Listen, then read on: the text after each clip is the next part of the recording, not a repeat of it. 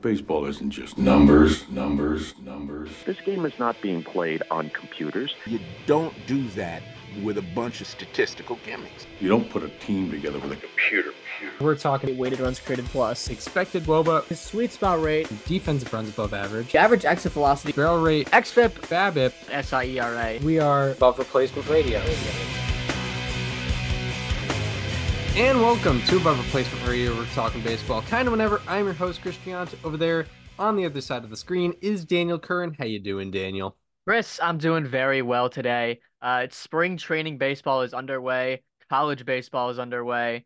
Next week we will have spring training games underway. So baseball is back. I mean, there's no denying it right now. Well, the Super Bowl did just end, so it is officially baseball season. All the teams had their truck day. Yeah, so I mean that's all we need to know because yeah, I mean the Super Bowl ended, so that's all I need to have in order for me to believe it's baseball season. I'll turn on the TV. I see a couple pitchers throwing bullpens where they're maxing out at about 85 miles per hour. Not even the TV. You open Twitter. Yeah, yeah. I'm scrolling on my phone and it's like, okay, yep. It's definitely baseball season. I'm satisfied as a baseball fan right now. I'm in the Northeast. It snowed this weekend. It's 20 degrees out right now, but it's baseball season. It's so back. I Yeah. feel it. I feel it in the air. It's Uh, never been more back. yeah, I feel it in the air with the leafless trees and whatnot.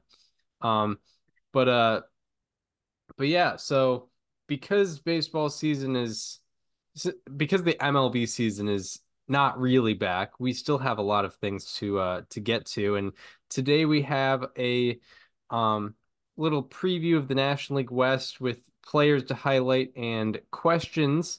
And then after that, we will start the ARR top 50, starting with players 50 through 41, and we'll get into kind of our near misses as well. But yeah, it's fun to start that list off because yeah, MLB Network is kind of in the middle of that, except yeah, they obviously have 100 players to talk about. But yeah, first bit of news, and we don't really have to get into it, but had we known this, this would have shaken up our rankings a little bit. At least on the positional side, but apparently Xander Bogaerts is being moved from shortstop to second base for Ha-Seong Kim. Yeah, I mean, there is kind of a lot of lore that goes into this, especially with the two of us both being Red Sox fans, right? Xander Bogaerts, understandably didn't want to move from shortstop when he was with the Red Sox, and they signed in Trevor Story. They made him go to second. Um, and Xander eventually left in free agency, although the Red Sox reportedly did not seem to make much of an effort to bring him back in terms of extending him. And, I mean, I think a lot of people will look at this being like, oh, Xander didn't want to go to short or didn't want to go to second, but now he's going to second a year into his contract. And, I think Xander would still be a shortstop on most other teams. He just happens to share an infield with Ha-Seong Kim, who is one of the best defensive infielders in the sport. I think he's probably the best defender that Bogaerts has shared a middle infield with since Dustin Pedroia at the very least. So, um, he would be a shortstop on most other teams, and this is obviously a new manager coming in Mike Shildt, who, is inheriting a situation and making it whatever he wants it to be. So, I think it's the right move when you take money and egos out of it. But yeah, some interesting positional shakeup early in spring training. Yeah, for sure, for sure. I mean, it's part of why I found it interesting when the Padres went out and got him because, they already, you could argue, already had two shortstops, potentially three if you wanted to I count was gonna say the Manny Padres have Machado. spent like $1 billion on three shortstops and none of them play shortstop. Yeah. Um, yeah, like Manny Machado, he's obviously a long-time third baseman, but he's had some time at short. Fernando Tatis Jr., they signed for 14 years as their franchise shortstop and then moved him over to right. Now he's like the best defensive right fielder of all time. And then Ha-Seong Kim, who, was a tremendous shortstop before they signed Bogarts and they moved him over to second base and boom, he wins a gold glove. But um actually, he was a utility Gold Glover, but still, Yeah. like played Well, most I of his mean, time there you in go. second base. That shows Yeah, only one, yeah. Because that's I mean the positional gold gloves is like it's very stuck. But like utility gold glove, I feel like there's a lot more competition there because, you're not limited to only the people that play your position. Right, right. And with Bogarts, he's never been known for his defense, but he did make like pretty tremendous improvement over the last 2 years. He had 5 outs above average in 2022 and 3 outs above average in 2023. Uh, Defensive runs saved was not as nice to him. This past year. They had him at 5 defensive runs saved for 2022, but -4 for 2023. While Ha-Seong Kim, at least outs above average wise, um, he had 9 total outs above average last year, with 7 being at second base. And when he played shortstop a lot in 2022, he had 8 outs above average, which obviously is higher than Bogarts is at anything Bogarts has had. And I think just objectively, like even last year, I think people knew that Ha-Seong Kim would probably be a better defensive option at short, but probably just didn't want to ruffle feathers with a guy who just came to the team. Yeah. I mean, also, I feel like now that Xander's seen Ha-Seong Kim for a year, he's probably like, yeah, fair. Um, I think it's very funny. Imagine telling Red Sox fans going into 2019 that in 5 years, Mookie Betts and Xander Bogaerts would be playing second base for NL West teams. Yeah.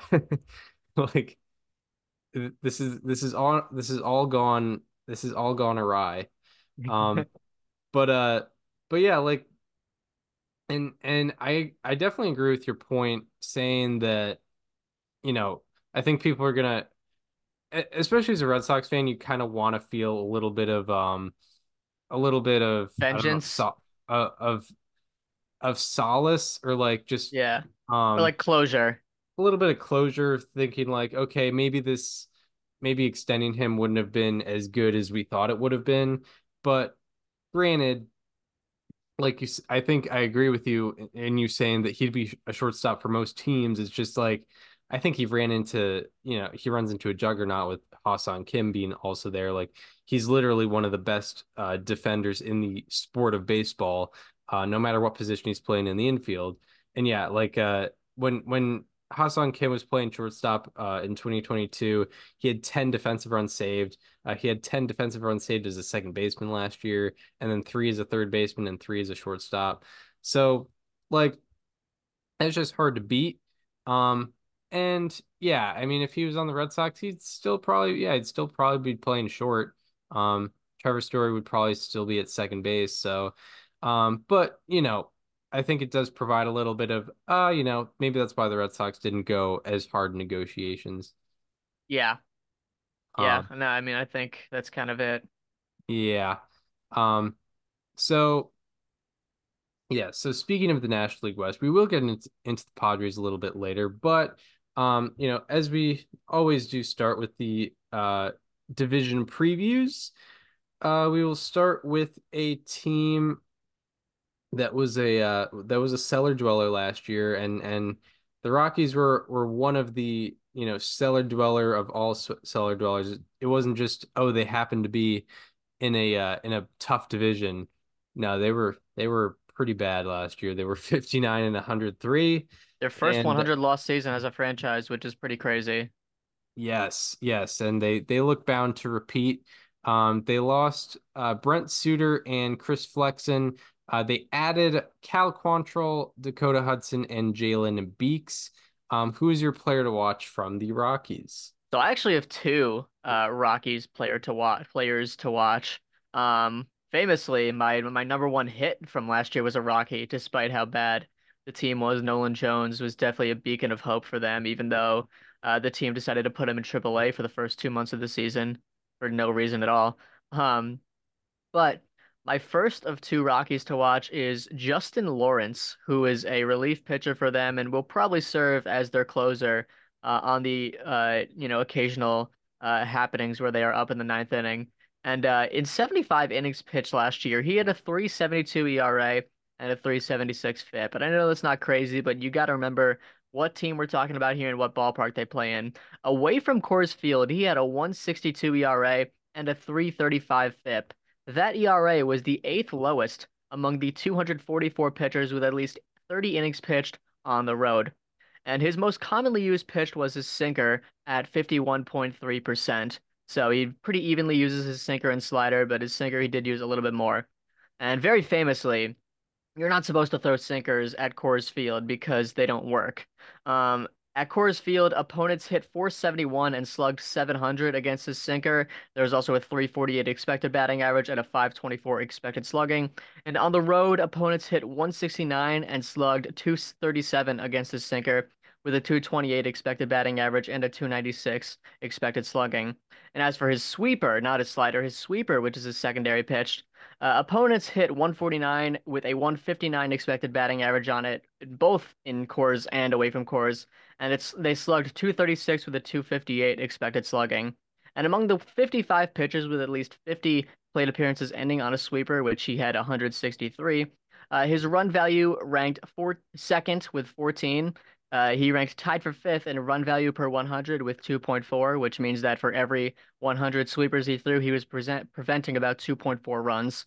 He was ninth in expected batting average at, like I mentioned, 149, 11th in slugging at 236, 10th in WOBA at 214, 12th in strikeout rate with 38.7%, fourth in put away percent with 30.4%, eighth in expected batting average with a 159, and 11th in expected slugging with a 258. So, I don't really expect much out of the Rockies this year. I know it's a spoiler for our division like standings preview, but I think Justin Lawrence could make himself an interesting trade candidate because I think, teams could see him as an elite reliever away from Coors Field.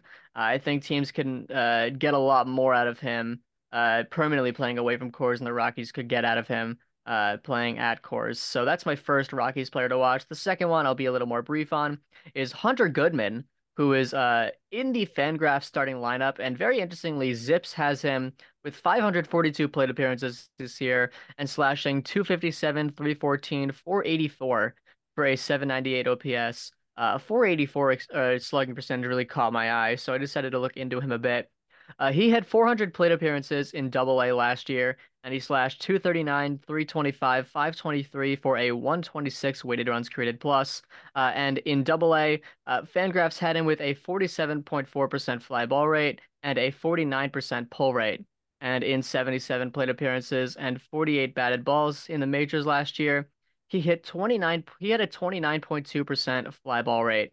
He also hit 333 and slugged 944 in 20 plate appearances against four-seam fastballs with a 259 expected batting average and a 546 expected slugging.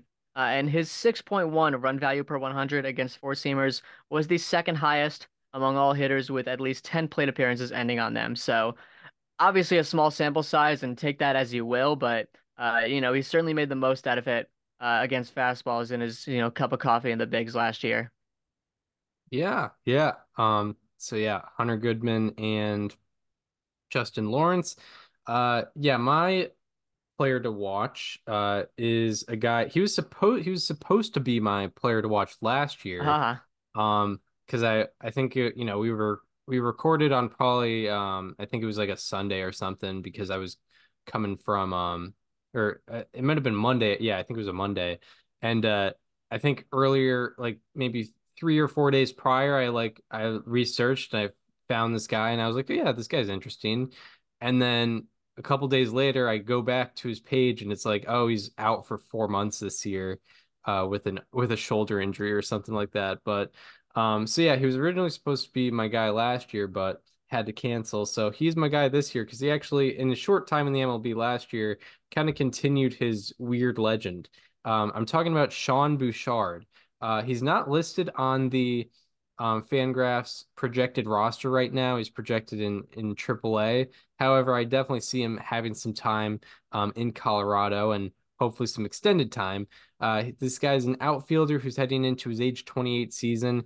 He has 140 career plate appearances, but he's taken advantage of those 140. And he's slashing 304, 429, 563 for a 991 OPS and 161 OPS plus for his career. His career average exit velocity is 90.2 miles per hour. Sweet spot rate is 44%, and walk rate is 18% in those 140 career plate appearances. And among hitters with 50 plus batted balls in the last 2 years, his sweet spot ranks sixth. And among hitters with 100 plus plate appearances over the last 2 years, his OPS ranks fourth, walk rate ranks second, and on base percentage ranks first.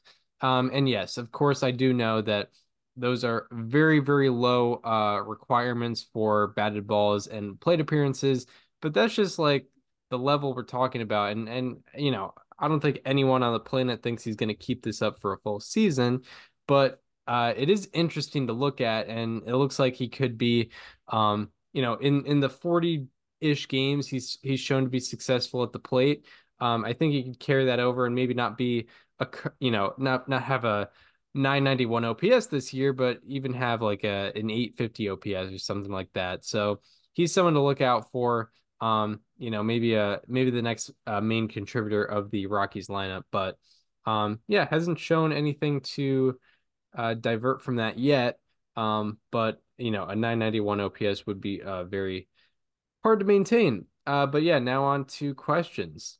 Yeah, my question, the Rockies rotation right now, they made a couple additions this offseason, such as Cal Quantrill, and who famously throws a sinker and doesn't get a lot of strikeouts, and also Dakota Hudson, who is Dakota Hudson, to go along with guys like Kyle Freeland, to go along with guys like Austin Gomber, Ryan Feltner. Um, will anyone in this rotation pitch at least 100 innings, or anyone on this team rather, will anyone on this team pitch 100 innings and have an ERA below 5? Yeah, I was looking because I don't think anyone did this last year, right? Nope, they did not. Um, yeah, it's tough because I feel like Herman Marquez was always the favorite to do that, and hmm he did that a couple times, but I don't know if that faith is there anymore. I'm gonna Well, say he also get Tommy John? he must have because I feel like I just He haven't heard absolutely about no, it. he did get Tommy John. Yeah. So yeah, I'm gonna say the trend keeps going. I think part of this also has to do with like the state of the baseballs because it seems to keep changing, but I'm gonna say it's gonna be like 2023 with the baseballs. I think they found a good balance of offense with those. Yeah. Um so yeah, I say no one gets an ERA below 5 with 100 plus innings pitched. hmm Um because yeah, I don't see Quantrill or Hudson doing it, so I say that trend stays the same. My question revolves around your 2023 Rockies player to watch. This would be hard to do. However, he would be the fourth Rocky to do it, along with Dante Bichette, uh, uh, Ellis Burks, and Larry Walker. Will Nolan Jones get a 30-30 season? Ooh, 30-30. So last year he had what, like high 20s, right? He had exactly 20 in both in 106 games. Yeah. Of course, the 106 games is not due to an injury, not due to underperformance. It was just because the Rockies needed to have Mike Moustakas on that team. I will never not be salty about that, man. But anyway, um, 30-30. Hmm. Fangraphs has him projected at 24 and 15. He did have a lot of batted ball luck last year. Not that that really matters for homers, but he will be playing more games at Coors this year. I don't know about the stolen bases. I'll say he gets the home runs though. All right. I say he goes 30 and 20, something like that. Sounds good. Sounds good. Yeah, it would be a hard feat because I think even on a 162 games, like if you project those 160 games for 162, I think he would fall short there also. So I don't even know if he was on pace for that last year, given him playing 162 games, which is not a usual thing. Yeah. Um, so yeah, now on to the San Francisco Giants, a team who was for a little bit in the driver's seat of that number 5 seed, but kind of had a rough end of the season and it ended up in the departure of Gabe Kapler, their manager. So they've, hired Bob Melvin and are going in a new direction. They got Bob Melvin, right? Or did I imagine that? The Giants did. Yeah, yeah. So Yeah.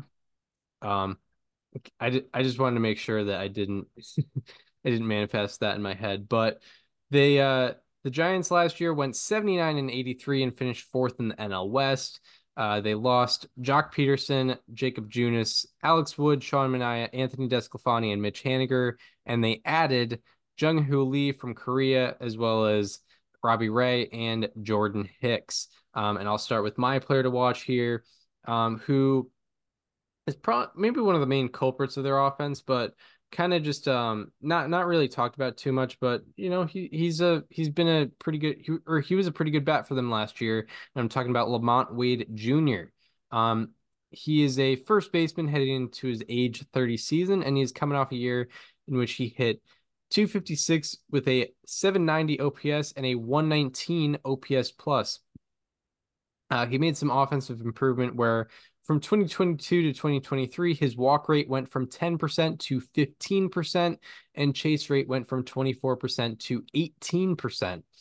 He had a 373 on base percentage, which ranked 13th in the MLB out of 133 qualifiers. Also, his 15% walk rate, which is pretty exceptional, ranked 7th of those 133. And along with his walk rate and chase rate both being in the 96th percentile, his strikeout rate was 73rd percentile, whiff rate was 74th, and his expected WOBA was 86th. He underperformed his expected metrics a little bit. So yeah, I mean, a lot of red on that baseball savant page and ended up having a 119 OPS plus. So one of the one of the guys who hasn't been talked about, but is going to be a pretty good contributor for the Giants lineup. Who's your player to watch? So my player to watch was a pitcher that had some interesting developments last year. I'm talking about Keaton Winn, who pitched 40 innings for the Giants last year, and in those 40 innings, he threw 55.4% splitters. That is the highest percent of any pitcher in the last year, with at least, or excuse me, the highest of any pitcher in the last year. No limits, no minimum pitches thrown, minimum one pitch thrown. He threw the highest percent of splitters, and also the seventh highest out of the 716 seasons since 2008, with at least one splitter thrown and 500 total pitches thrown. So he throws a splitter like kind of we've never seen before, to a degree, at least in volume. He is the 15th, his 59.3% ground ball rate was the 15th highest of the 445 pitches with at least 100 batted balls allowed. I accidentally wrote that in my script twice. His splitter has the most vertical movement above average in the majors last year at 4.1 percent. 29% of his pitches thrown total were splitters with at least 35 inches of downward movement and 13 inches of sidearm movement. 29% of his total pitches thrown, not just his splitters. And that rank was the second highest in baseball, only to Kevin Gausman, who also throws a lot of splitters and is kind of the face of splitters in terms of starting pitchers. 52.3% of his splitters had those combined metrics, the fifth highest rate among the 24 pitchers with at least 200 splitters thrown. And he had a whiff rate of 32.2% last year, a chase rate of 30.7%, and a walk rate of just 4.7%. So Keaton Winn definitely looked very interesting last year in his rookie season. I'm very curious to see what he can do in a larger workload. Yeah, Keaton Winn. See, now on to questions. Hmm. I'll start off with my question, and uh, this does involve a player who is, I think, starting the year on the IL, but this is a rated statistic, so it shouldn't affect the question that much. But Okay. um, over the last 2 years, Logan Webb and Alex Cobb both have a 60% ground ball rate. Who will Hmm. have a higher ground ball rate this year? So Logan Webb is very interesting in that he kind of changed his approach in the last few years. He was a sinker baller and that's how he got his ground balls, and now he throws his changeup primarily and he still gets a 60% ground ball rate.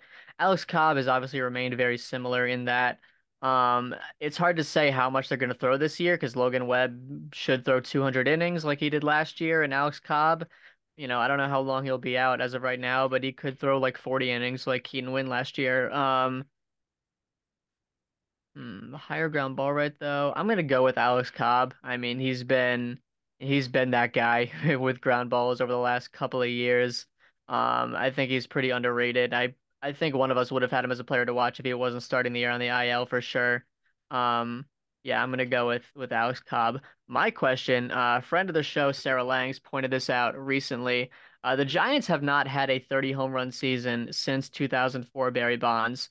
They recently made the addition of Jorge Soler, who is projected by Zips to hit exactly 30 this year. So will Jorge Soler hit over or under 29 and a half home runs? That's a that's a good question. Yeah, I mean, do you, do we remember how many he hit last year for Miami? I think Uh, he was out a fair amount of no. time. Please hold. He hits. His baseball reference page isn't loading. He hit 36 in 580 plate appearances. Okay, yeah. Yeah, I know. Yeah, it's definitely tough to. I mean, at least directly to left field, it's tougher than most ballparks to get it out. Um, However, yeah, I mean Jorge Soler, like we've seen that power before, like his famous home run against Luis Garcia in Game 6 of the World Series. And yeah, hitting 36 bombs last year is a pretty big accomplishment. It's not like he was in a crazy hitter's park either. Um, yeah, I'll say, he's, all withstanding he stays healthy. Yeah, I'll say he goes out and does it over 29 and a half. Interesting. Okay. I'm gonna see how many home runs he would have hit in San Fran last year because I am curious Yeah, because if yeah, he one of played all the 162 there. one of the interesting things, like when we talked about Aaron Judge's free agency, was like I think you pointed it out, he would have hit 61 in San Fran, so it's sometimes it isn't as bad as you Depends would on where think. you're hitting your home runs. He would have hit 32 in San Francisco last year. Yeah, if all were in San Francisco. So if you average that out, it would be like 34 if you played like 81 in San Fran, and Hmm. then the rest in other ballparks. Um, yeah, I'll say he goes out and does it. So yeah, now on to the Padres, who were one of the more disappointing teams in baseball, definitely record wise. They go 82 and 80 and finished third in the NL West after, being projected as the, being the pretty much the division favorites, despite the Dodgers pedigree. But uh, Padres went 82 and 80, finished third in the NL West. They lost Juan Soto, Blake Snell, probably Blake Snell. He's still on the free agent market, but the Yeah. Padres are by no means a favorite to get him. They also lost Josh Hader, Seth Lugo, Michael Wacha, Trent Grisham, Gary Sanchez, Nick Martinez, Luis Garcia, the reliever type, Matt Carpenter, Garrett Cooper, Austin Nola, and Scott Barlow. In terms of additions, they added Michael King, Wandy Peralta, and Kyle Higashioka. Who is your Padres player to watch? Yeah, they lost a lot of guys, didn't they? Yeah, My one guy they didn't lose is a guy who I think very quietly put up a pretty solid rookie season last year, and I mean very quietly. I'm talking about Tom Cosgrove, a reliever that had his age 27 season last year, but it was his first year in the big leagues. And in 51.1 innings pitched, he had a 1.75 ERA and a 3.70 FIP. But more impressively, a 2.67 expected ERA, which put him in the 98th percentile, right between Devin Williams and Max Fried. So he was legit in terms of batted ball data. And let me explain. Cosgrove had an average exit velocity allowed on average of 83.9 miles per hour, which is the lowest among all qualifiers. He also had a 25.5% hard hit rate and a 24.8% sweet spot rate against. 7.3% of his batted balls in total were hard hit and in the sweet spot. That is the lowest on the aforementioned list of 445 pitchers with at least 100 batted balls allowed last year. Cosgrove had a 10.9% pop-up rate and a 32.1% fly ball rate, with the average exit velocity on his fly balls being 88.5 miles per hour. So that's what 42% of 43% of his batted balls being either pop-ups or on average low hit fly balls in terms of exit velocity. And that exit velocity on fly balls is the 15th lowest among the 438 pitchers with at least 25 fly balls allowed. 31.4% of his batted balls were fly balls and pop-ups below the hard hit threshold. That was the 10th highest rate on that same list of 445. Opponents hit 153 and slugged 265 against his slider, which was his primary pitch, with even better expected statistics. It had an average exit velocity against of 79.9 miles per hour, the lowest among the 154 pitchers with at least 50 batted balls against their slider. His four-seamer, which was his secondary pitch, also had an exit velocity against of 84.9 miles per hour, the 13th lowest among the 422 hitters with at least 25 batted balls against their four-seamers. So Tom Cosgrove, as a 27-year-old rookie, had some of the best batted ball data in terms of soft contact that we saw in the big leagues last year, and it'll be interesting to see if he can replicate this in his sophomore season. Yeah, Tom Cosgrove. Love good pop-up prints. Not Hmm. necessarily he's not necessarily top of the threshold right now, but still very, very good at getting those pop-ups, 11% last year. My Padres player to watch. He's probably one of the more higher profile guys, but like we talk about all the losses they got and obviously they're it's been a net negative offseason for the Padres. However, I should talk about their main addition in that Juan Soto trade, which is Michael King. And yeah, I think a lot of his success went a little bit quiet last year because his time as a starter was pretty much while the Yankees were out of the playoff race or at least like always sort of at least a few games out of the wild card. But he was kind of transitioned into a starter after a successful reliever run. And in his final 8 starts of the year, he had a 1.88 ERA, 2.47 FIP, and 31% strikeout rate in 38 and a third innings pitched. And that is not a lot of innings over not a lot of innings over a lot of starts. However, his innings production continued to go up throughout each start. I think the Yankees were trying to ease him into it. But among 62 qualifiers in that span, King ranked seventh in ERA, fifth in FIP, eighth in strikeout rate, and sixth in strikeout minus walk rate. And then overall last year, throughout all of his innings, hitters slugged 134 against his changeup. And out of 142 pitchers with 200 plus changeups thrown last year, his slugging against was second lowest on his changeup. Also, his 41% whiff rate on changeups ranked 13th out of 138. So yeah, Michael King obviously is not going to bring the same value as Juan Soto, but he does bring a certain amount of value to the Padres rotation. And based on how he finished last year, he could be maybe even their best starter. But yeah, now on to questions. I question for the San Diego Padres.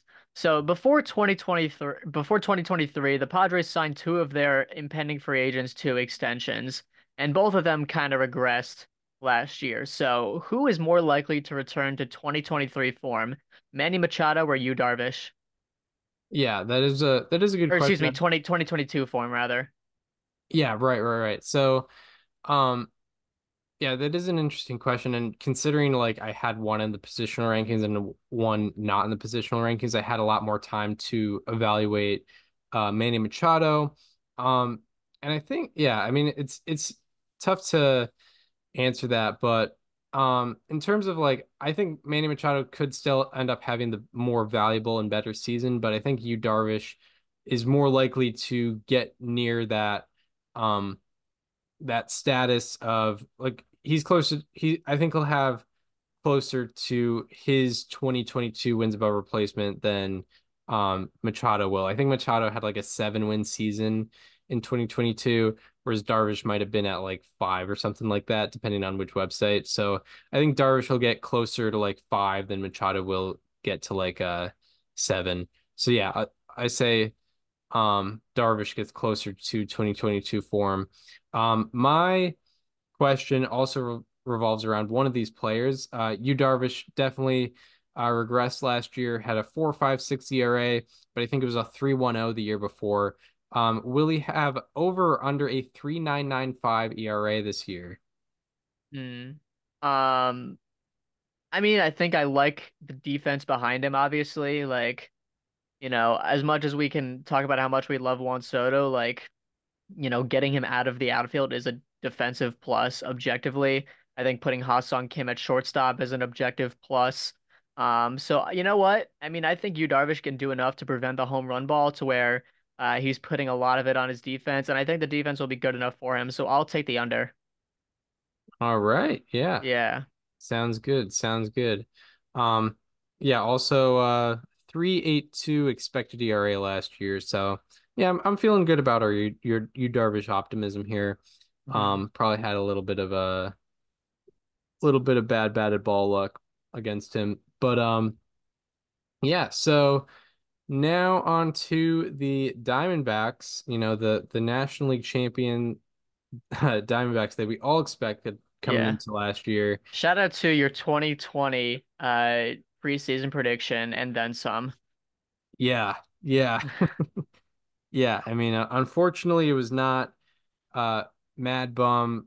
Unfortunately, it wasn't Gallon, Mad Bum, and Luke Weaver leading the charge, and instead uh it was Gallon, Kelly, and Brandon Fod instead. But nonetheless, I was 3 years early on the take, but the Diamondbacks went 84 and 78 and finished second in the NL West last year, but then went on to defeat the Brewers in the National League Wild Card round, defeat the Dodgers in the NLDS, beat the Phillies in the NLCS, and then eventually losing the World Series to the Rangers. As far as additions and subtractions go, not too much on either side. They lost Evan Longoria and Tommy Pham.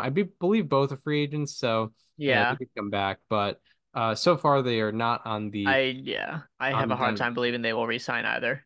Yeah, especially considering some of They the just got Randall Grichuk, which is essentially a replacement for Pham. They got Suarez as a replacement for Longoria. yeah, and as far as additions go, they added Eduardo Rodriguez, and then yes, Eugenio Suarez is probably the reason why they wouldn't get Evan Longoria, and then also Jock Peterson as well. Um, so yeah, so with my Diamondbacks player to watch, I am talking about one of those additions, probably the lowest profile of them. Um, I'm talking about Jock Peterson. I thought you were gonna say Randall Grichuk, Oh yeah, who signed like yesterday. outside of Randall Grichuk, but yeah, Jock Peterson, who in 425 plate appearances for San Francisco last year, in you know in those 425 plate appearances, his expected WOBA was in the 90th percentile. It's an expected metric, but I'll get into why that matters a little bit. He did have a 764 OPS and 111 OPS plus, which is not necessarily spectacular. Wouldn't necessarily match a 90th percentile expected WOBA, but he was one of the unluckiest hitters in baseball last year. Out of 218 hitters to see 1,500 plus pitches last year, Peterson had the third unluckiest difference in WOBA and expected WOBA, and second unluckiest difference in slugging and expected slugging. So yeah, I mean that's due to change a little bit. Maybe even the fact that he's changing ballparks might help a little bit. Last year he had an expected WOBA, average exit velocity, hard hit rate, and walk rate that were all in the 91st percentile or higher. Those are great numbers to have 91st percentile or higher numbers in. And then along with that, had a high barrel rate. His 12% barrel rate was also 79th percentile. So in terms of Jock Peterson, he's a guy who had a high walk rate, which led to a good on base percentage, along with a good just barrel rate, putting the ball in the air, exit velocity as well. So he's someone who can get the ball out of the ballpark. He just unfortunately found a lot of gloves last year when a lot of the time that those batted balls wouldn't find gloves. So yeah, excited to see how that might correct itself in Arizona. Who is your player to watch?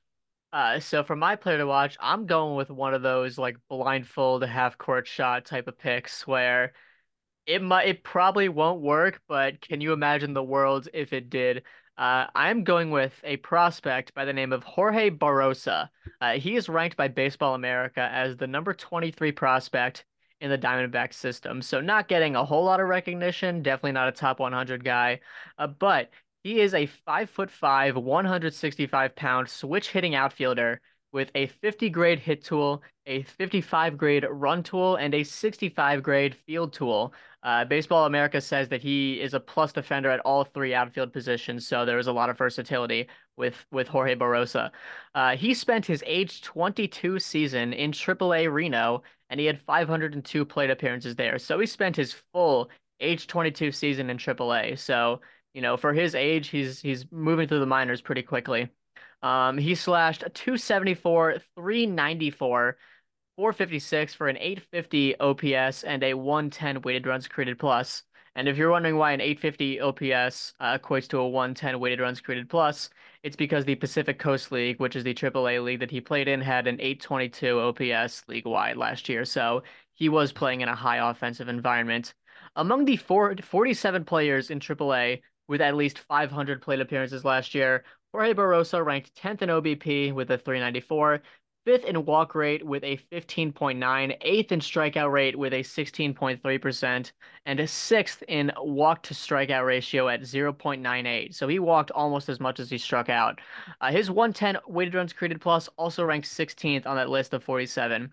And he was also one of four players ages 22 or younger to accumulate 500 plus plate appearances in AAA. The other three were Brian Rocchio and John Kensey Noel and Ronnie Mauricio. The first two are in the Guardians organization. The last one, of course, Mauricio in the Mets organization. Two of those three have been top 100 prospects in the past. All three have gotten a lot more recognition than Jorge Barrosa. So I think, if they find a spot for him, I don't know how much playing time he's going to get because they do kind of have a logjam in the outfield there with Carroll, with Thomas, with Gurriel, with Grichuk. But if they find a place for him, I feel like he can be a pretty good role player for the Diamondbacks defensively on the bases and maybe even as a high contact bat. Yeah, yeah, that is interesting. And also like based on the description you're giving, seems very much like a Diamondbacks player It right now. does. I was gonna say it sounds a lot like uh talking about Stephen Kwan before the 2022 season. Right. The only difference is that this guy's a switch hitter and Kwan was a much better prospect.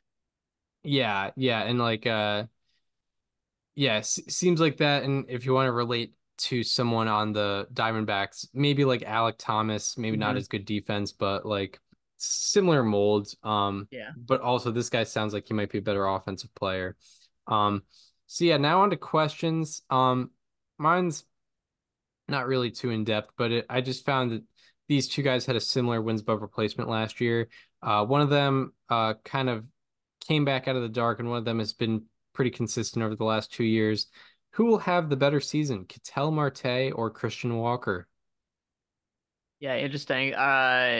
So we better season that's very subjective. Are you talking by F4, by B war, by vibes? Like what are We'll, we? we'll just say F4. Okay, we'll just say F4. So, I mean, Ketel Marte, I feel like is definitely a little more built for F4 because defense is gonna weigh Christian Walker down by being at first base a lot more, I'd say.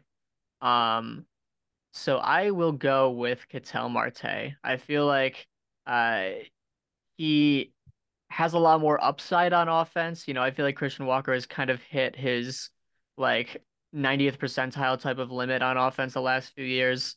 But I feel like Cattell could still show us something else. So I'm gonna go with Cattell Marte. Um, Right. for my question, who will take the larger step forward, the offensive duo or the position player duo of Gabriel Moreno and Alec Thomas, or the pitching duo of Brandon Fod and Ryan Nelson? Yeah, interesting. Yeah, Moreno and Thomas are both like heading into their age 24 season or something like that, right? Yes, Um, and those Fod and who else? Nelson. Ryan Nelson. Um, yeah, that is yeah, that's an interesting question.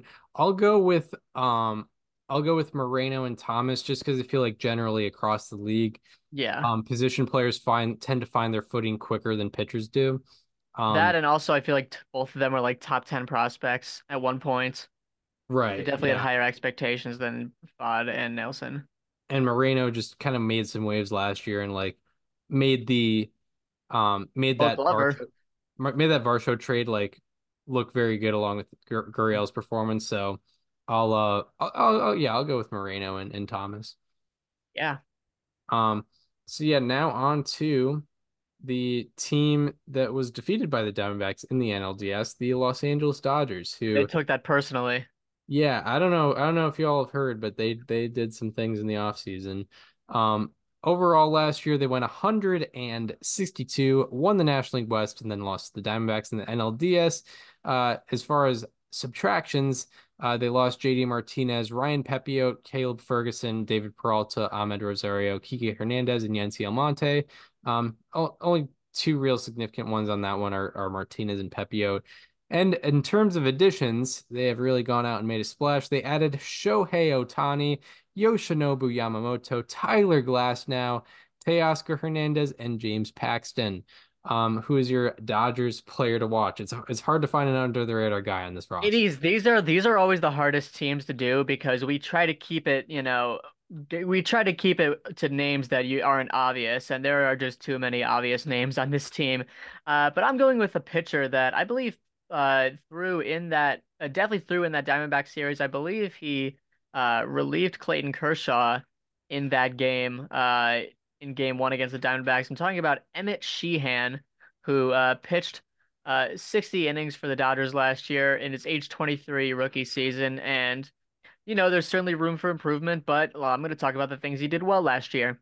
In his 60 and a third innings pitched, opponents had a 186 expected batting average against him, which ranked him in the 98th percentile.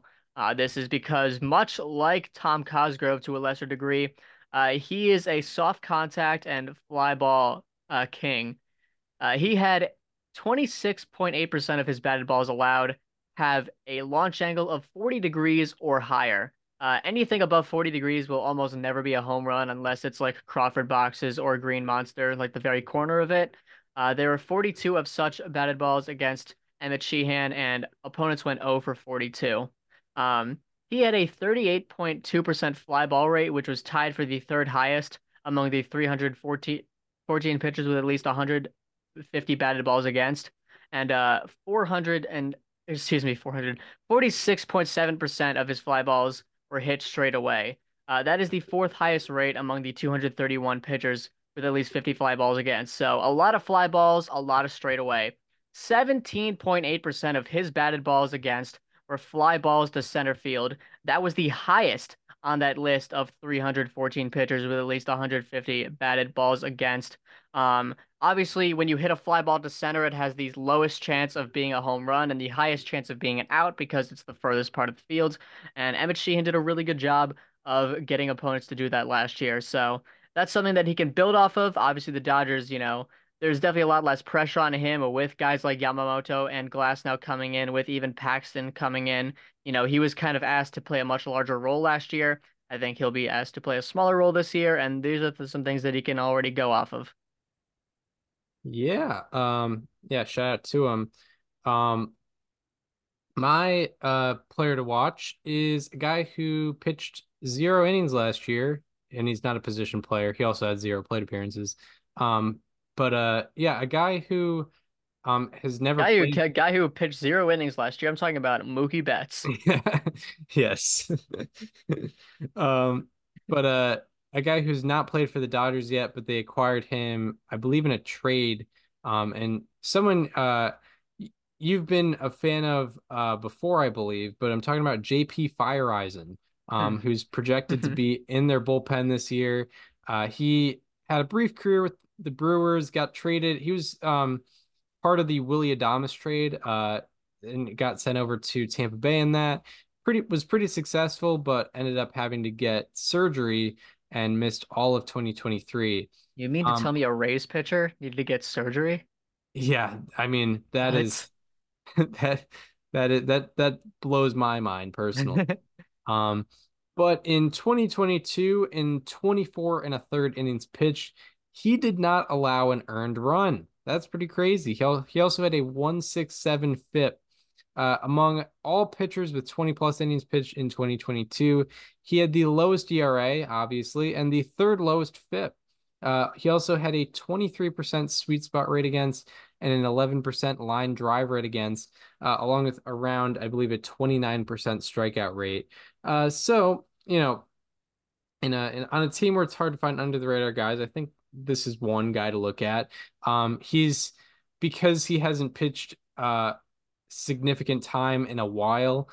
He could be forgotten about, but this is a guy who we could see like, oh wow, the Dodgers really snagged this guy. Like, oh, how did 29 other teams let the Dodgers get this guy? But if he comes back healthy and strong, he could easily be one of the best relievers in the Dodgers bullpen.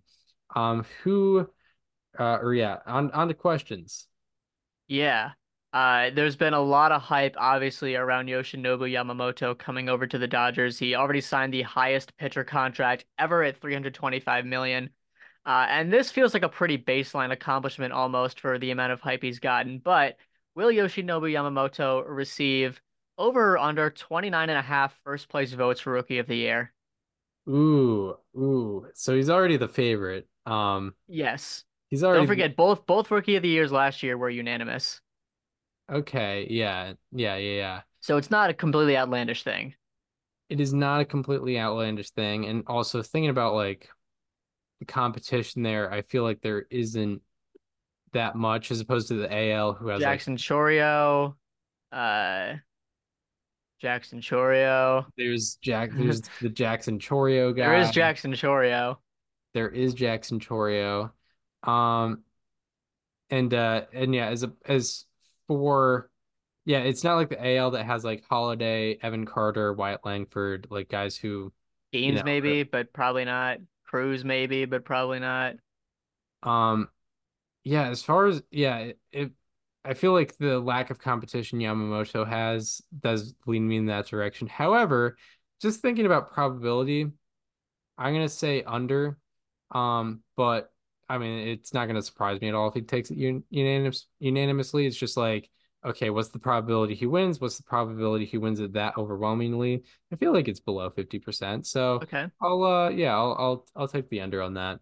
Um, my question regards the three biggest stars of the Dodgers. Um, who will have the highest OPS among Shohei Ohtani, Hmm. Freddie Freeman, and Mookie Betts? Yeah, Shohei had the highest last year, I believe, right? But they were Yeah. all within like less than 100 points of each other. And you have to consider that Shohei is going to be, uh, you know, pitching with or hitting with a weak elbow. Um, I'm still gonna say Shohei. He had a 180 weighted runs created plus last year and a 184 OPS plus, so you can't go against that in any circumstance. Yeah, Yeah, he's a pretty good baseballer over he's there. all right. Um so yeah, that'll do it for our second divisional breakdown. If you Yes, we got missed the NL East next week, finishing off the National League. if you missed last week, we did the NL Central. Go make sure to check that out after the Stephen Schock interview.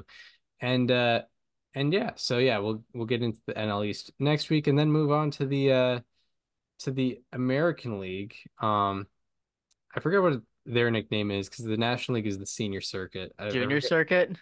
I think we might have had this conversation before on here. The band's Barnstorming Baseball Club. Yes, yes, for sure. Um, Shout out Ben Johnson. Shout out But Van Johnson, what a guy. what a guy. One of the Yeah, I reasons mean, why. if we're talking about people to highlight instead of players to highlight, like Van Johnson, yeah, I Yeah, mean, everyone talks about, oh, like Abner Doubleday, the guy, uh, Al Spalding. Nah, dude, Van Johnson was where it was at, though. No disrespect to the other guys, obviously. yes, absolutely. I mean, the NL was getting the National League was getting cocky about them being the best league in baseball, and Ban Johnson was over here like, hey, You let's know, make let's make some you know, competition. the YouTube channel Epic Rap Battles of History. We Yes, should get an Al Spalding versus Ban Johnson rap battle. that yes, we should be doing that.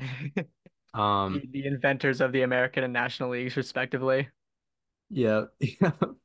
Um, I just remember I think back to our conversation at the All-Star game last year about how the AL has been so dominant, being like Al Spalding is rolling in his grave, yeah, seeing what has happened yeah, to his once great league. yeah. It's No, but Al made a comeback this year. he did through Elias Diaz. Elias Diaz. He he brought that power back. Um, but away from Van Johnson and Al Spalding, we do have the ARR top 50, the inaugural ARR top Yeah. 50. First time we've ever done this, first time we ever did positional rankings. So, um, we probably won't go as in depth as the positional rankings. We'll talk about these players, but if you want to get a better full depth analysis, everyone that we're talking about in the ARR top 50 is probably someone that we've already talked about in the positional rankings. So if you're 48 curious, out of my 50. And yes. yeah, I would assume it's the same for you as well. Yeah. So, if you want to look at a detailed analysis of all that, we have a full playlist of all our positional rankings, except if you're listening before the 21st, I think only 9 of them are up. We'll get the 10th one out. Oh. Um, we'll get the 10th one out, I think, on Tuesday. But yeah, look at that playlist for the in-depth analysis. But all those full episodes are already out, so we already have the full analysis out there.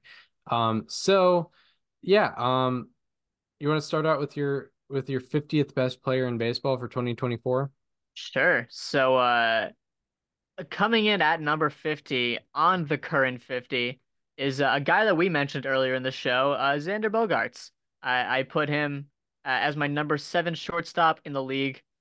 He's, obviously you might look at last year as a down year offensively, but he still looked very good at defense, at a premium defensive position, and obviously, maybe moving to second will make him better at defense. Maybe it'll make him worse. I don't really know, but he's still been a very consistent hitter. He hit 285 and had a 350 OBP in a down year.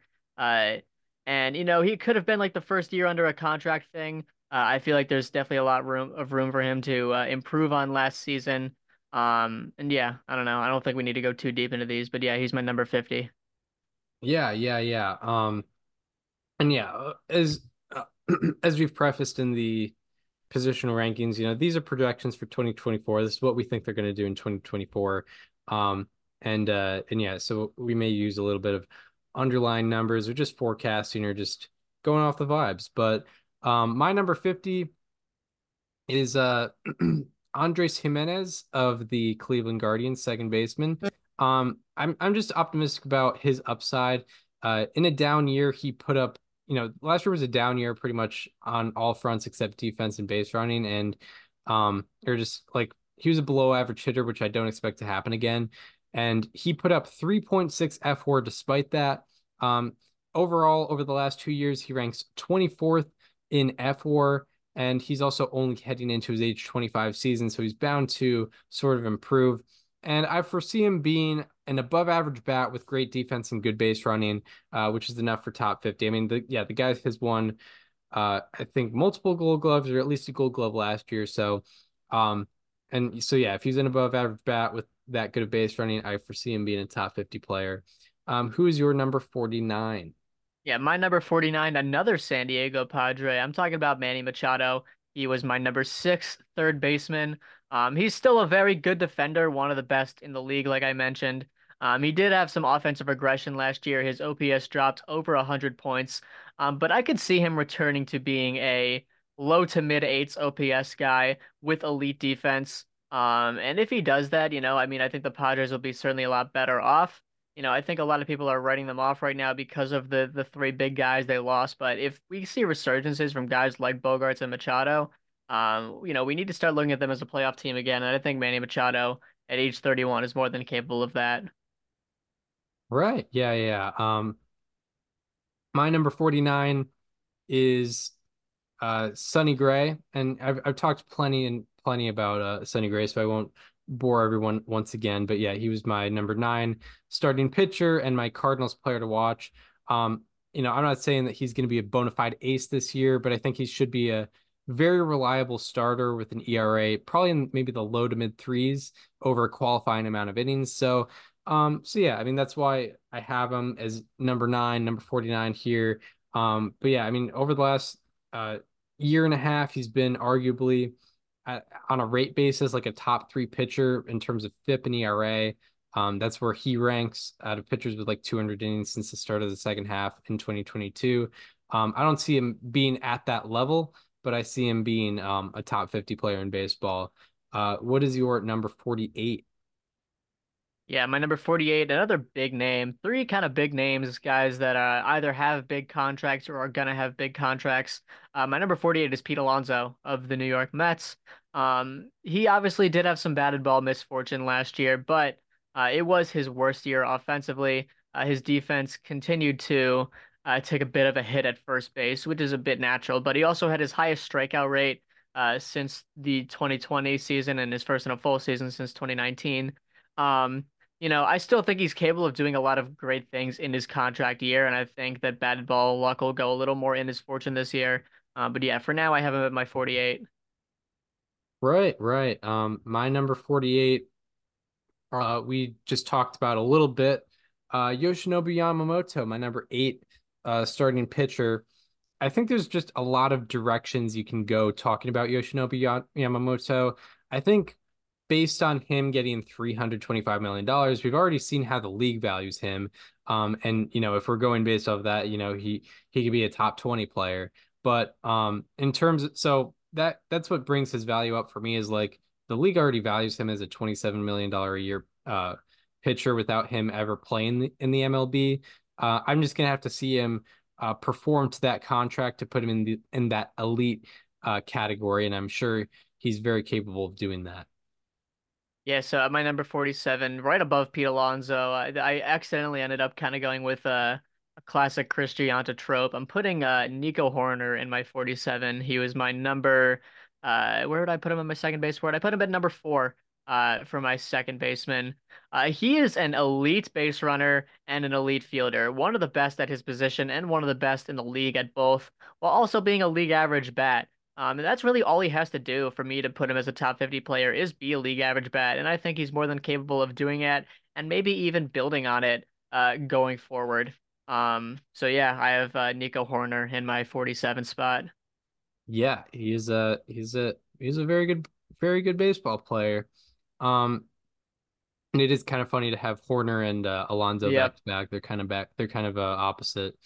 My number 47 uh, is uh, uh, is gonna be catching baseballs for my number 48. I'm talking about Will Smith, the catcher, not the reliever, for the Rangers. But um, Will Smith he's a quality hitter as a catcher while being neutral defensively, or yeah, neutral. I wrote in my notes neutral defensively on defense. That's my mistake.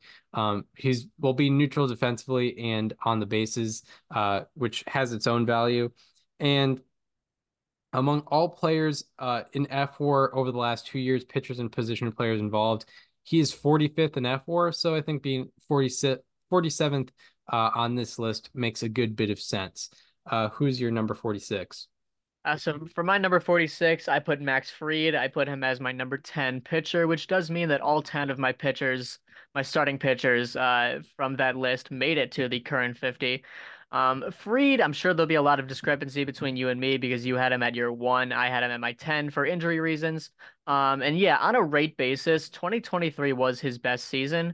I don't know if it's going to remain that way for over the course of 180 innings though, but it certainly could, but I mean, even with just 77 innings pitched last year and how good the starting pitcher market was last year, you have to make room for this guy whether you want to or not, because yeah, I mean, he has a very open pitch arsenal with a lot of different things and a lot of different things that work. He's become much more of a ground ball guy, which I obviously love. He's giving up weak contact. He's striking guys out. He's not walking guys. And yeah, I put him at my number 46.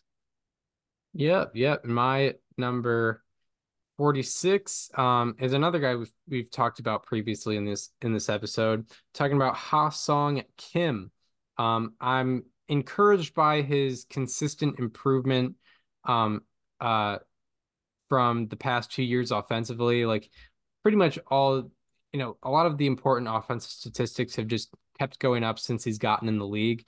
And then along with that, last year he was an MVP vote getter, and he was a Gold Glover last year with 38 stolen bases. So yeah, he's just an overall really good player, and I expect that to continue going forward.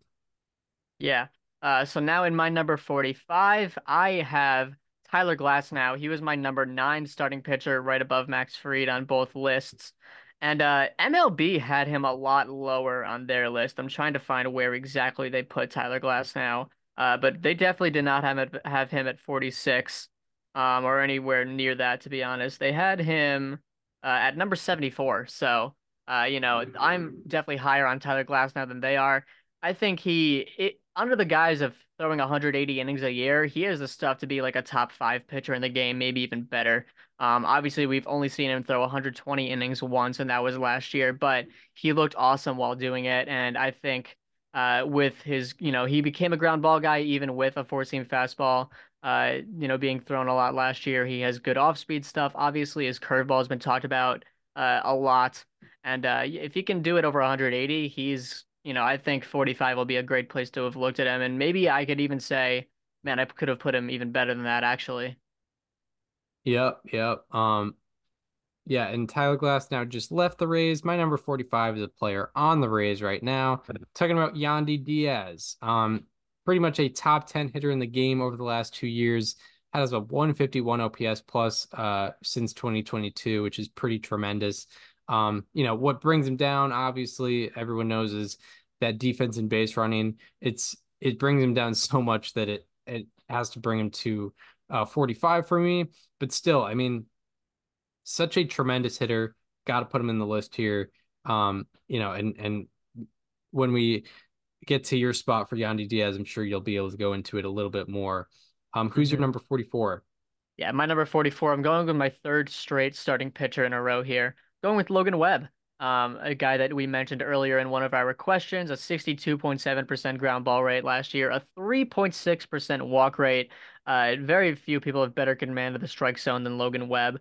He does get hit quite a bit, but in terms of exit velocity, but his changeup has been really excellent over the last couple years. It's overtaken his sinker as his primary pitch, and the results have kind of stayed the same, right? Almost a negative average launch angle. Very good extension off the mound, despite only being 6'1". I say only because that's probably below the average pitcher height. But yeah, I have Logan Webb in my 44 spot. Yeah, my number 44 is on the opposite end of the battery, just generally speaking. He is William Contreras of the I Milwaukee thought you were gonna say Brewers. Patrick Bailey. I was Yeah, gonna no, like, whoa. I phrased that a little bit weird. Yeah. But yeah, William Contreras of the Milwaukee Brewers. What I'll say about William Contreras is if he repeats on a 5-win season, like he had last year, got to mark him down for top 30 next year. And what he would have to do to repeat a 5-win season is keep up that defensive success and increase his line drive and fly ball rates for, more offensive consistency. I'm sure that all those numbers might, taper off a little bit, and he might get luck might be less on his side this year because he's been a little lucky over the past 2 years offensively. That's why I don't have him that's why I don't have him too high. But I still have him at 44 because he had a really, really good season last year. And, if he keeps that up, then I have to put him higher. Who is your number 43? At number 43, this guy definitely just kept surprising me with his batted ball profile and his overall abilities on the baseball field. Brandon Nimmo from the Mets, he still has been very good at offense. He had a 363 OBP, still has a 380 career OBP, still isn't chasing, it still is walking a lot, and also has some power to go with it. An 80th percentile walk rate and an 87th percentile exit velocity is not the most common uh two things to share, as well as chase rate. I'm sure not a lot of players are top 20% in average exit velocity, chase rate, and walk rate, because Those traits aren't always mutually exclusive. I mean, chase rate and walk rate, I guess, can be, but um, Brandon Nimmo still does a good job of that. He's still a pretty good defender. And yeah, I put him in my number 43. Yeah, Brandon Nimmo, very good baseball player. Hmm. My number 43 is very much a legacy guy, but I have trust in him to be, the 43rd best player in baseball to that exact metric. But I'm talking about Paul Goldschmidt. He was ranked slightly above Yandy Diaz in my first base breakdown. What I'll say about Paul Goldschmidt is all his surface level numbers went down last year, and I think that's why a lot of people can be down on him, especially as a guy going into his age 36 season. But I am inspired by his increases in average exit velocity, barrel rate, sweet spot rate, and walk rate. I don't think he'll be at 2022 level by any means because that was a very lucky season, batted ball wise. But when you're increasing your exit velocity, when you're hitting the ball harder, you're hitting hard hit balls in the air more, and you're hitting more line drives and fly balls, and you're walking more, that usually lines up for offensive success. So I see that continuing, and I see him potentially putting up somewhere between like a 4 and 5 win season this year. So yeah, that's what I got for Paul Goldschmidt. Yeah, so in my number 42, I have Paul Goldschmidt's replacement, a guy that I briefly touched on earlier, Christian Walker, the best defensive first baseman in the game outside of Carlos Santana, but we don't need to talk about that. Definitely the most consistent defensive first baseman in the game over the last few years. And while doing it, he also had an 830 OPS last year. He's been an above average bat for the Diamondbacks. He's a pretty good base runner as well in terms of his decision making. Um, and yeah, I mean, I have him in my 42. Yeah, my number 42 is another Diamondback. I'm talking about Zach Gallen. He has had a consistently good strikeout minus walk rate, also through 210 innings last year, which is pretty amazing. Like having a workhorse like that in your rotation is really, really good. He did have pretty bad batted ball numbers last year, but they seemed somewhat uncharacteristic. I'd be surprised if that average exit velocity is above 91 miles per hour again. And if it is, then yeah, I'll have to. If it is, then I imagine that ERA will rise, like it should probably rise considering he was a little bit lucky on the expected ERA front last year. But yeah, considering that strikeout minus walk rate and his innings production, I got him at number 42. Who do you have as your number 41? Finally, at my number 41, I'm talking about Bo Bichette. In terms of batted ball metrics, you're not going to find many better pure hitters in the league. I mean, a 312 expected batting average with also an expected slugging over 5, though that's pretty tough to do. He hits the ball in the sweet spot a lot. You've talked about his skills going to the opposite field. He's one of the most efficient opposite field hitters in the league. He doesn't walk a whole lot, and his defense isn't great for the second base position, but obviously he makes up for it with everything else that he does with the bat. So I put Bo Bichette at my number 41. Yeah, my number 41 is a different shortstop. Talking about Trey Turner. Um, he had a great final 2 months of the regular season, but despite those great 2 months, I'm discouraged by a consistent drop in hitting production over the last 2 years, which is why I have him, outside the top 40. This is definitely like last year we were talking about him potentially being a top 10 or top 5 player. This year I have him at 41. And yeah, that's because his offense production is kind of consistently dropped. From 2021 to 2023, his OPS plus has gone from 145 to 124 to 111, and his strikeout rate has gone from 17% to 19% to 22%. That being said, he is still one of the best base runners in the game and had 3.8 F4 in a down year. So, I expect that F4 to go up. I expect, but somewhere between a 4 and 5 win season, like I do most of these players here. So yeah, Trey Turner rounds out this group here Should of we go 50 through through our 50 to 41. 41 again? Yeah, let's go through the 50 through All 41. Who right. you I got? believe, by the way, I believe there's not a single shared player between the two of us at any position. Yeah, that surprised me. Yeah. That surprised me as well. Normally we agree on all this stuff, but yeah, a lot of, and I will say, like a lot of your guys were either near misses for me or are like pretty are in my 31 to 40. Right. Yeah. I So, had a lot of you know, guys in the 31 through 40 here. yeah. So for mine, I got Xander Bogaerts in the 50, Manny Machado in the 49, Pete Alonso in the 48, Nico Horner in the 47, Max Fried in the 46, Tyler Glasnow in the 45, Logan Webb in the 44, Brandon Nimmo in the 43, Christian Walker in the 42, and Bo Bichette in the 41. Right.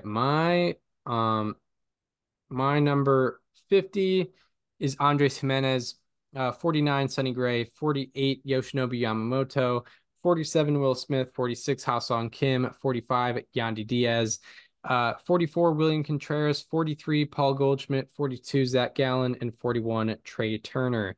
Who are some of your real near misses for the top 50? Yeah, I mean, I obviously considered a lot of guys for this. I will tell you right now, my 51 was Cal Raleigh. I really wanted to find some room for him in there, but unfortunately, I just couldn't. My 52 was Ha-Seong Kim. So, in the grand scheme of things, we really weren't that far off on him. We were only like 10 or so spots away. But I Yes, did 6. consider, I mean, I think Sonny Gray and Zach Gallen were like among my 11 and 12 starters. Um, I closely considered guys, uh, you know, guys maybe Carlos Correa. I did consider because he was the first shortstop on my list to not make it.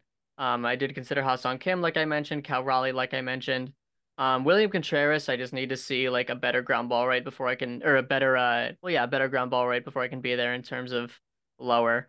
Um, yeah, I did consider a lot of starters that didn't even make my top 10 because yeah, all 10 of my starters made it. Right, right, right. So yeah, two catchers for you on the top 50. Hmm. Um, yeah, my first guy off the list for me was Bo Bichette. Oh Um, I wow. I considered him a good amount. So It we were was 10 spots away, yeah, yeah. so not too crazy. Yeah, Trey Turner was my first guy mentioned on the list, and he was number Hmm. 6. Bo Bichette was number 7 for the shortstops. And then my other close misses were Ozzie Albies, Jonah Heim, Nolan Arenado, and Christian Walker. And then guys who I think would be in a lot of people's top 50s, but not mine, would Cody be Bellinger, maybe Cody Bellinger, but also like Luis Ariz is not going to be in my top 50. he's not in mine either. Pete Alonso is not in my top 50. He's your number 48. Yeah, I mean, I feel like we're pretty similar on him because I easily could have left him off as well. Yeah, and then oh wait, who's the other guy I was thinking of? Um who might be uh Carlos Correa, maybe? Blake Snell. Blake Snell Oh, is not, Blake Snell. yeah, not in Yeah, my top 50 after winning the Cy Young. same.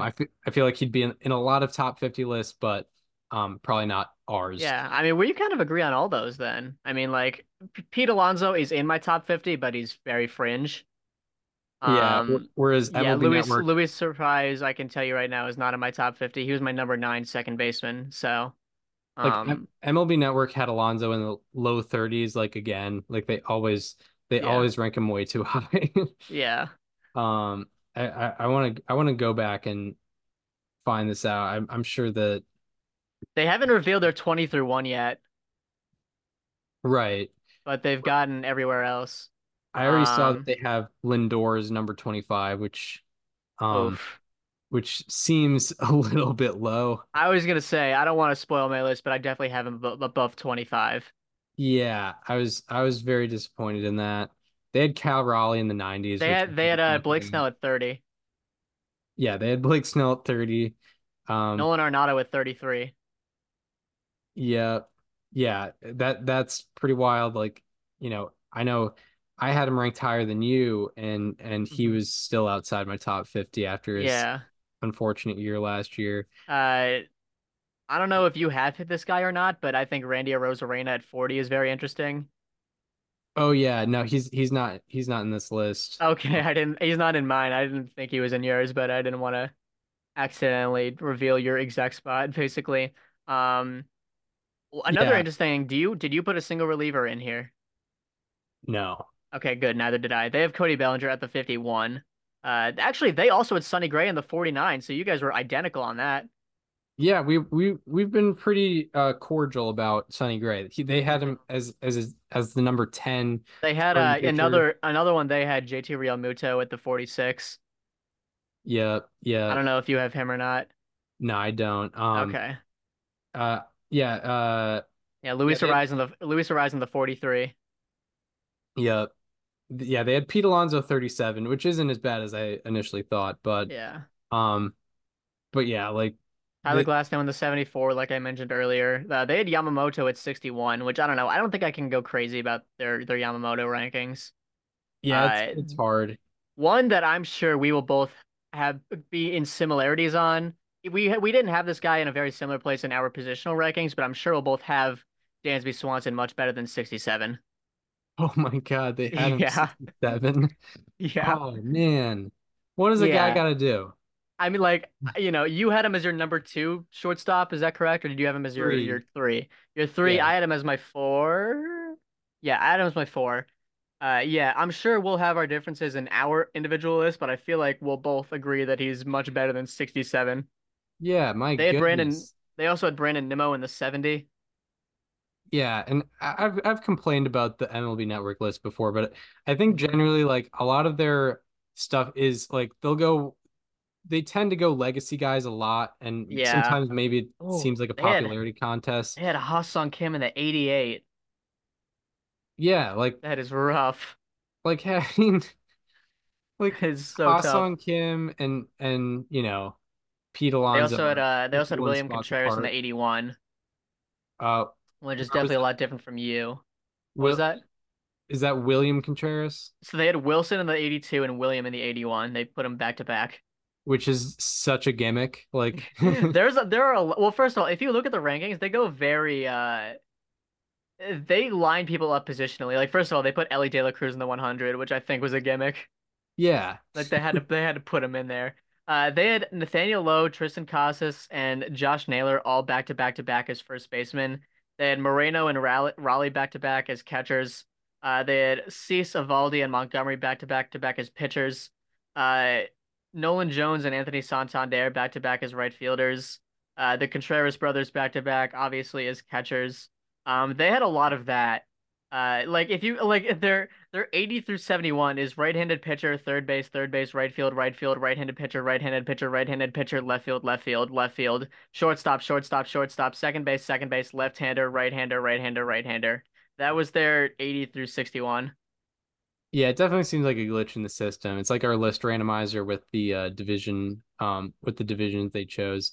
But with the what I'll say about with the thing with the Ellie De La Cruz ranking, like I will say I do instantly want to crap on that, but I did crap on Bobby Witt Jr. being in the list last year, and he ended up having a complete breakout campaign. Yeah, So yeah. who knows? Maybe they're He's more than capable of being a top 100 player in 2024.